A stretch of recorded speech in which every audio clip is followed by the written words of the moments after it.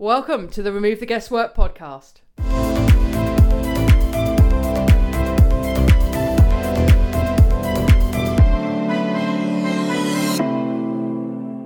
Hello and welcome to the Remove the Guesswork podcast with your host, me, Leanne Spencer.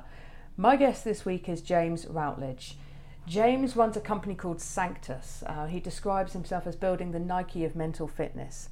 And he explains exactly what he means by that in this podcast episode. But we also talk about James's personal story, why it's so important to open up, and when he opened up about how he was feeling, what a difference that made to his own well-being. We talk about how the world is starving for truth and what happened when James wrote a blog post about how he was feeling. He talks about sleep, meditation, fitness, mindfulness, gratitude journaling, creating a safe space to talk, and how all of those things means that he can stay well. And he's put all that into practice in his business. You can contact James at jd_Routledge on Twitter. His email is james@sanctus.io, and the business URL is www.sanctus.io. Enjoy the show. James, welcome to the show. Thanks, Leanne. Thanks for having me. Absolute pleasure. On your LinkedIn profile, you say that you are building the Nike of mental fitness. Let's start there. What do you mean by that? I suppose with mental health and mental fitness, I've always tried to make the analogy between physical health. And I think if you look sort of 50 years ago, let's say, or kind of like post-war, actually kind of working out your mental health or investing in your diet or your body or whatever wasn't that kind of commonplace, really. And it was really, there's been a massive shift and a huge movement in the way that people treat their body.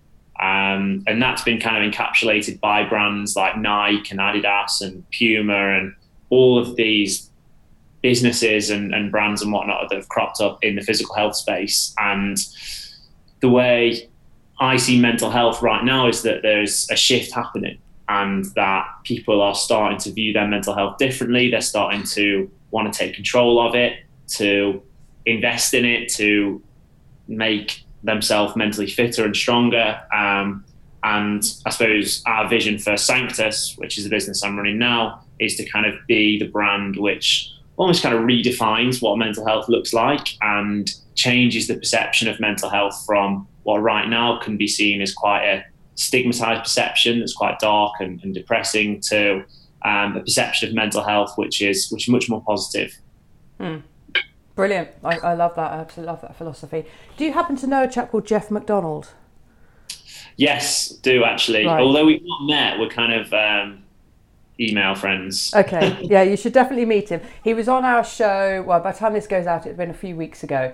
And he also talks about the need for aspirational role models. And he says when you go into a big sporting goods store, you have plastered across the walls, you have images of these finely tuned, honed athletes that we aspire to be like, so we buy the kit. And he said mental health should be exactly the same. So he's got a really similar philosophy. You should definitely connect with him. How did you get into this? How much has your own personal story informed what you do now? Oh, massively, really. It's the whole business, I think, was and the whole mission was started off the back of my story and off the back of my need. I think, if I'm really honest, I was at a point a couple of years ago where I had bad mental health, like that simple. Really, I didn't know it because I didn't really know much about mental health at that time. I think what I was feeling and I didn't really make the link or the correlation between the way I was feeling and my mental health, just because I just had a complete lack of awareness, lack of education and understanding around mental health. But yeah, I pretty much had a period in my life where going through a lot of change. I was almost suffering a bit of an identity crisis, to be honest. I just shut down a business that I'd started out of university. So I was kind of going through this turbulent period of trying to work out like who I was really. Like, moved back into London, didn't have much financial security, didn't have much stability in where I was living. Trying to work out if the job I was in was the right job for me, if it kind of fit with I suppose, with my values, what were my values, and just lots of kind of like inner conflicts. Yeah. How old were you then? So I was 24 then. So not old, not massively experienced. Very much still trying to work out who I was, and just really just very confused, I think. And that was really kind of starting to manifest in like anxiety, really. And I would often feel very anxious, and really kind of quite lots of kind of self-torment and really questioning myself, and lots of inner conflict, and kind of being quite hard on myself and quite self-deprecating, and lots of really sort of really unhelpful and inner chatter basically in my head. Really not thinking much of myself as well. I went for a long period of, even though I was on paper very good at my job, kind of waking up thinking I'm going to get sacked, which is just a completely irrational thought, but it just constantly goes through my head. And I never really verbalized that or articulated it or talked about it to anyone, for a couple of reasons, really. One, because I didn't know how to. I genuinely didn't know how to feel feelings and then how to talk about them. And then secondly, I suppose I didn't really want to admit to myself and then to others like how I was feeling, because I was scared of judgment, of what I would have to deal with if I did talk about it. So I really kind of found this lack of awareness around my own mental health, but then lack of a real, I suppose, safe space that made me feel comfortable enough to talk about it in a way that didn't make me feel weird or broken. There's a lot of... Sorry, go on. Did you feel that pressure more, do you think it's harder for men to speak out, or do you think irrespective of gender this is how you were feeling? And I actually personally think it's irrespective of gender. The actual beautiful thing about mental health is that everyone has mental health, no matter what your gender, your sexuality, your ethnicity, anything. We all have mental health, and it's actually I personally think it's a very humanizing topic, which I hope really brings people together as the kind of years go by more and more. And I think as a guy, it's not that I was incapable of speaking about my feelings and my mental health, and I don't think guys are incapable. I just think guys, and I speak for myself here, put themselves in less situations where it's kind of okay to talk. For me personally, a lot of my time was spent in big groups of guys, kind of maybe watching sport or going out drinking, and that's not really a good environment to really kind of start to become open and be vulnerable, perhaps. So I just put myself in less situations where it was possible really to talk, and if anything, I put myself in no situations where I could kind of open up. And I think that's the main difference, I think, stereotypically between men and women. Men just are in less situations, I think, where they can kind of open up and start to be vulnerable and talk about their mental health. And I know certainly I was in very, very few situations where I would ever do that. And that was, that was, I suppose, the real thing for me, was just that lack of space. And I think that was compounded by when I did start to kind of, I wasn't actively reaching out, but I started to kind of, I think the first port of call for a lot of people these days is Google. You go on Google and you type in how you're feeling and you self-diagnose. And that was what really scared me. It made me really realise that there was a problem, that there was, well, first it made me think there was a problem with me, because, you start to type in anxiety and the feelings I was feeling at the time, and you'll get some very scary results at the top of Google. It was generalized anxiety disorder, it was mental illness, it was suicide, depression, and that really scared me, and it made me feel broken, if I'm honest, like I was something that needed fixing. And that's really not a very nice feeling, to be honest. And again, it made me want to talk about it less, but actually I knew deep down that I wasn't broken. I just knew that I was going through a challenging part of my life, and I knew I had some stuff that I needed to talk about and to get through.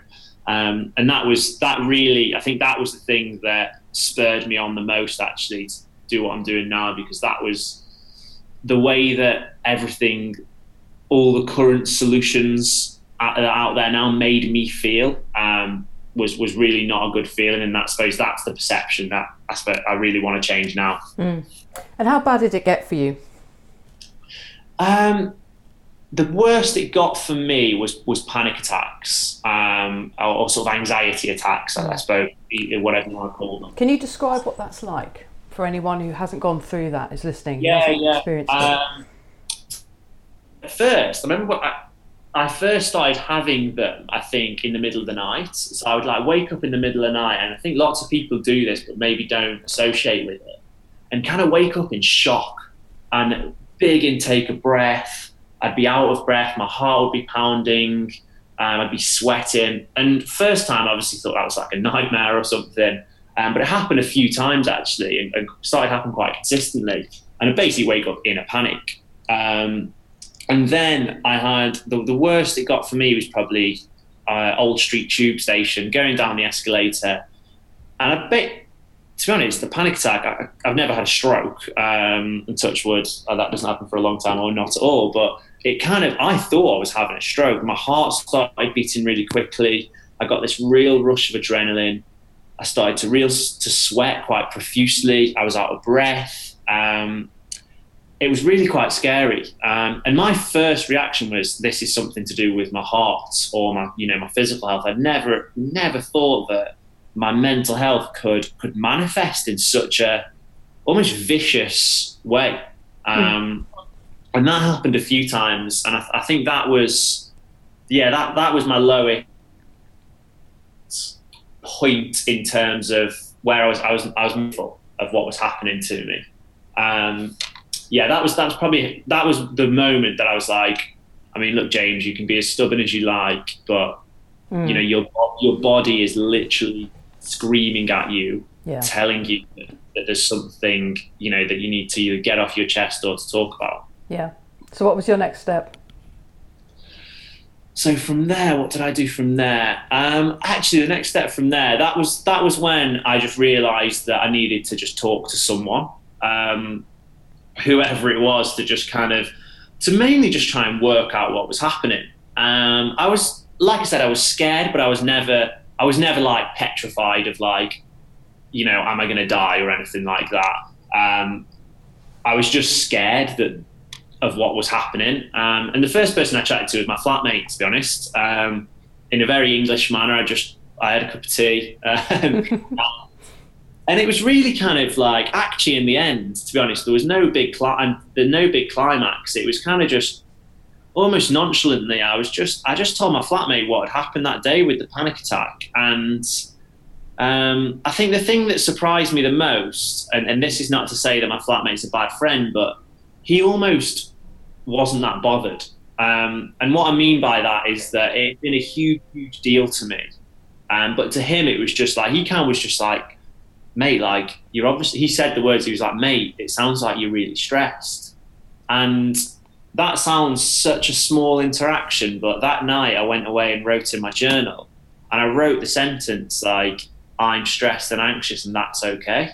And that probably, that simple sentence was probably the biggest turnaround in my mental health in a year. Yeah, very powerful. It was massive, because it was acceptance. Like, I really accepted that. I was feeling stressed. I was feeling anxious, but that's fine. That's okay. Yeah.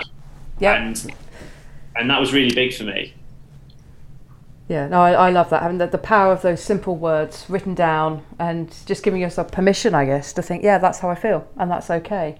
I think that would be very helpful for people. You wrote a post on Medium, I think, that then really changed things in terms of your the work behind Sanctus, or was that before Sanctus? What happened there? Yeah, you're right. So it's you use the word permission then, and it really, really sort of struck me, because I think we often talk about in mental health giving other people permission to open up, and I think in that what I've just described there, I kind of gave permission to myself to open up. And that was a really big part of my journey. And like I said, after I'd kind of given myself that permission, I kind of made a resolution to myself. I actually made a New Year's resolution saying, I want to be more open. I remember thinking like, look, obviously this lack of openness, James, is holding you back. Like it's making you feel bad.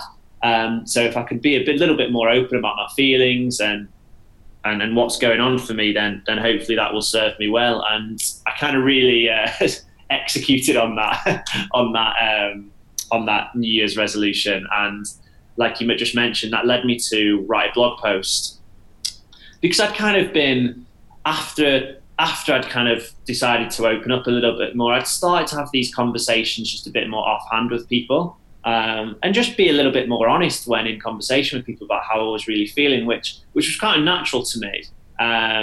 But I was finding that the conversations I was having were really, really valuable to me and to the other people, to the other person.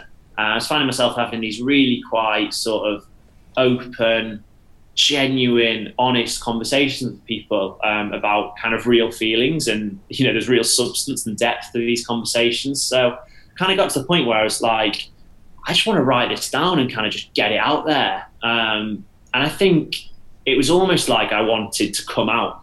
That's the best analogy I can make. It's like I just wanted to just say it. I think a big thing for me that caused a lot of the anxiety and the conflict had been the disconnect between the person that I was presenting to the outside world, especially across social media, and a front that I'd built up perhaps, and how I was really feeling, and that caused a lot of friction within me, I think. And with this post, I kind of just wanted to just be like, you know what? Can I swear on this podcast? You can. Yeah. I just wanted to be, I call it the fuck it blog post, because I just wanted to be like, fuck it, like, yeah, let's just say it. And it was, and I just wrote this really raw, honest blog post called Mental Health and Startups. Startups, it was the industry I'd kind of come out of, and played into definitely into my mental health a lot. And it had been a big reason, I think, for that kind of almost crisis of identity I'd had. And I just wrote it, and it was really honest. There was no selling, there was no pitching, there was no, this is what I've learned. There was no kind of me trying to tell people what they should do. It was just me. Like it really was. And I wrote that, and it was very quickly, it was extremely well received. It got tens of thousands of views in a couple of days, which was just, utter madness for me and my blog. Like no one was reading it before. And it sparked off just so many connections and conversations with people that I was close to before, or that I'd never met before, that we were kind of Facebook friends, and my inboxes were just full. And I think the messages that struck me the most were the ones from my close friends, because they all kind of took the same tone of, I had no idea, mate. And a lot of times my friends, a lot of my mates, especially guys, would almost kind of apologize and take note that actually the environment that we create as guys was not always conducive to those kind of conversations. Everyone was well aware of that. And then often the most powerful part of those conversations was an acknowledgement of me too. And a lot of my mates, would share stuff with me that I never knew. And again, we would kind of go on to have a really open and honest conversation about that, which kind of brought me closer to them. Afterwards. So it was a big turning point for me. I saw someone on stage last year, and one of the things, keeping on the theme of swearing as well, that he said on stage, which really resonated with me, is the world is fucking starving for truth. And I think it is. Particularly in today's world with social media and people falsely portraying themselves to themselves and to the outside world on social and all that kind of stuff that we're all very familiar with. When you actually put something out there which is raw and honest and not designed to garner likes or get retweets or anything else, it's simply I just need to do this actually, and I think it's going to help people. Blum, it's out there. Yeah. I think the world is starving for that particular kind of truth, and I acknowledge you for doing that. I think it's we need aspirational role models and people who will speak very openly about how they're feeling. So I think that's great. What is it that you do to keep well now? What's some of your personal practice, and what for you as well feeds into mental health? Well, I think after writing that post, and for the last 18 months, really, I've just been on this immense journey of, I would really call it self-exploration, I suppose, even though that's sounds odd to say that. It doesn't feel like a phrase that is kind of is well used at the moment. But after writing that post, it was mind-blowing for me I kind of went through this process of, as ridiculous as it sounds, realizing that I had mental health and that I am present in the world and that I can actually actively change the way I feel and perceive the world and the people around me and people in it, which is just like a big kind of awareness shift. It's like I became aware almost.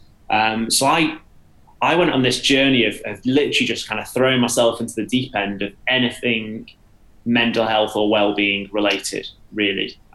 So I got into meditation, mindfulness, journaling, therapy, group therapy, coaching, flotation tanks, writing publicly, just, reading, playing around with my fitness regime, sleep, all this kind of stuff.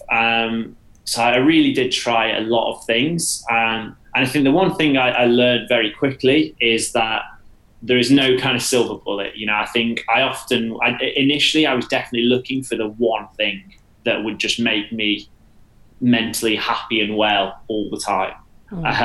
Whether that be meditation or journaling, perhaps, as the two maybe the front runners. And I soon realized that that's definitely not the case. And I think one of the things that I realized was that it's kind of really important to have this, almost just this toolkit and this this kind of ammunition of techniques or things that you can do for your mental health that kind of just make you feel good. And for me, that there's been a few really ones that have really stood out. Journaling has been big for me, and it's something that I consistently do. Is that for gratitude or just general journaling, like a diary? Done a few different things, yeah. The one I've actually stayed most consistent with is just a longer form kind of journal entry, maybe every 2 weeks, where I kind of just sit down, try and just have when it's a nice quiet evening, I've got a bit of alone time, put some music on and just write for like an hour or maybe a little bit longer sometimes. And it's really just a place to vent, a place to unload. It's just an outlet for me. Yeah, and that's private for you.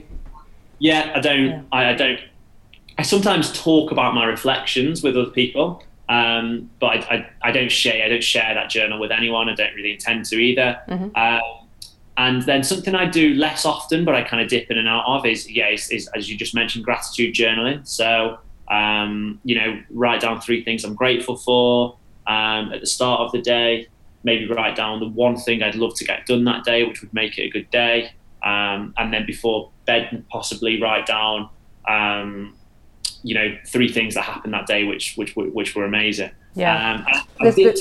There's one I add to that actually, which is who needs my help, or who can I help today, or for the following day, because I tend to do it at the end of the day. And I like that one because the others are all about self. What am I grateful for? What inspires me? The other one takes you out of self and it's about somebody else. So I quite like to, I do it intermittently, but I do, what am I grateful for? What am I grateful for? What inspires me? Who else can I help or serve? I find those two quite powerful. Yeah. And I found those to be, what I found is that I have periods where I will journal every day for a few weeks, and then I'll have periods where I stop and I don't do it as much. And so I kind of dip in and out of these things, and that's been the same with meditation as well. I've definitely found that whilst I may not have a a solid, disciplined practice of meditation right now. Anyway, I did have for a period of about 6 months where I think I meditated pretty much every day. I found that I definitely do try to incorporate mindfulness into my life. That might be like, I'm walking for lunch and I just try and really kind of walk slowly, focus on the feeling of my feet on the floor, on my breath. I'll try and that might be when I'm sitting on the tube as well. I might do something like that. So I found that I definitely incorporate that into my daily life. Yeah. But I think the biggest thing for me in terms of something that I know is just always of value to me, and I kind of couldn't see my life without now is having a space with another person to really share, to be open and to be honest and to be vulnerable with, whether that's in coaching, in therapy, whether that's one-on-one, in groups, whether I do that with my partner or with a friend, but just having that space where I can really, with another person, kind of just be myself really and really talk about what's going on. Yeah, very powerful. Yeah, I must admit, and that is very in line with what Sanctus does as a business as well. But for me personally, there's nothing better than that. The other stuff is good for a daily maintenance to keep you in line. But for the real shifts, I find that that kind of relational interaction with someone else is the most powerful for me anyway. Because in doing something like that, I've learned and shifted bigger patterns within me, such as things like, being kinder to myself. Like I used to be very, very hard on myself, and I probably still am in some cases. And actually, there was a period of my life where I was so strict and disciplined on what this like daily routine was, that if I didn't meditate for 10 minutes in the morning and journal and then do exercise, I was beating myself up for it, which is completely defeats the object. Yeah, really. And actually learning to be kinder to myself, and actually in coaching, I remember talking a lot about that. That's where the big shift for me happened. So that space is probably been the most valuable for me. Great. I think that's going to be very helpful. We're sadly coming up on time, but we've solved, imagine a time in the future where we've solved the majority of all the mental health problems. There's no need for Sanctus. There's no need for some of the work that I do. What would you be doing? I would challenge whether that will ever be the case, to be fair. I don't think it will. It's a playful question. I see a world where the stigma around mental health is definitely gone. I really do. I do believe that through the work that you're doing, that we're doing, and many other people are doing, that the perception of mental health is going to change. And I see a world where we talk regularly about our mental fitness. Yes. And in that world, I think we will be talking about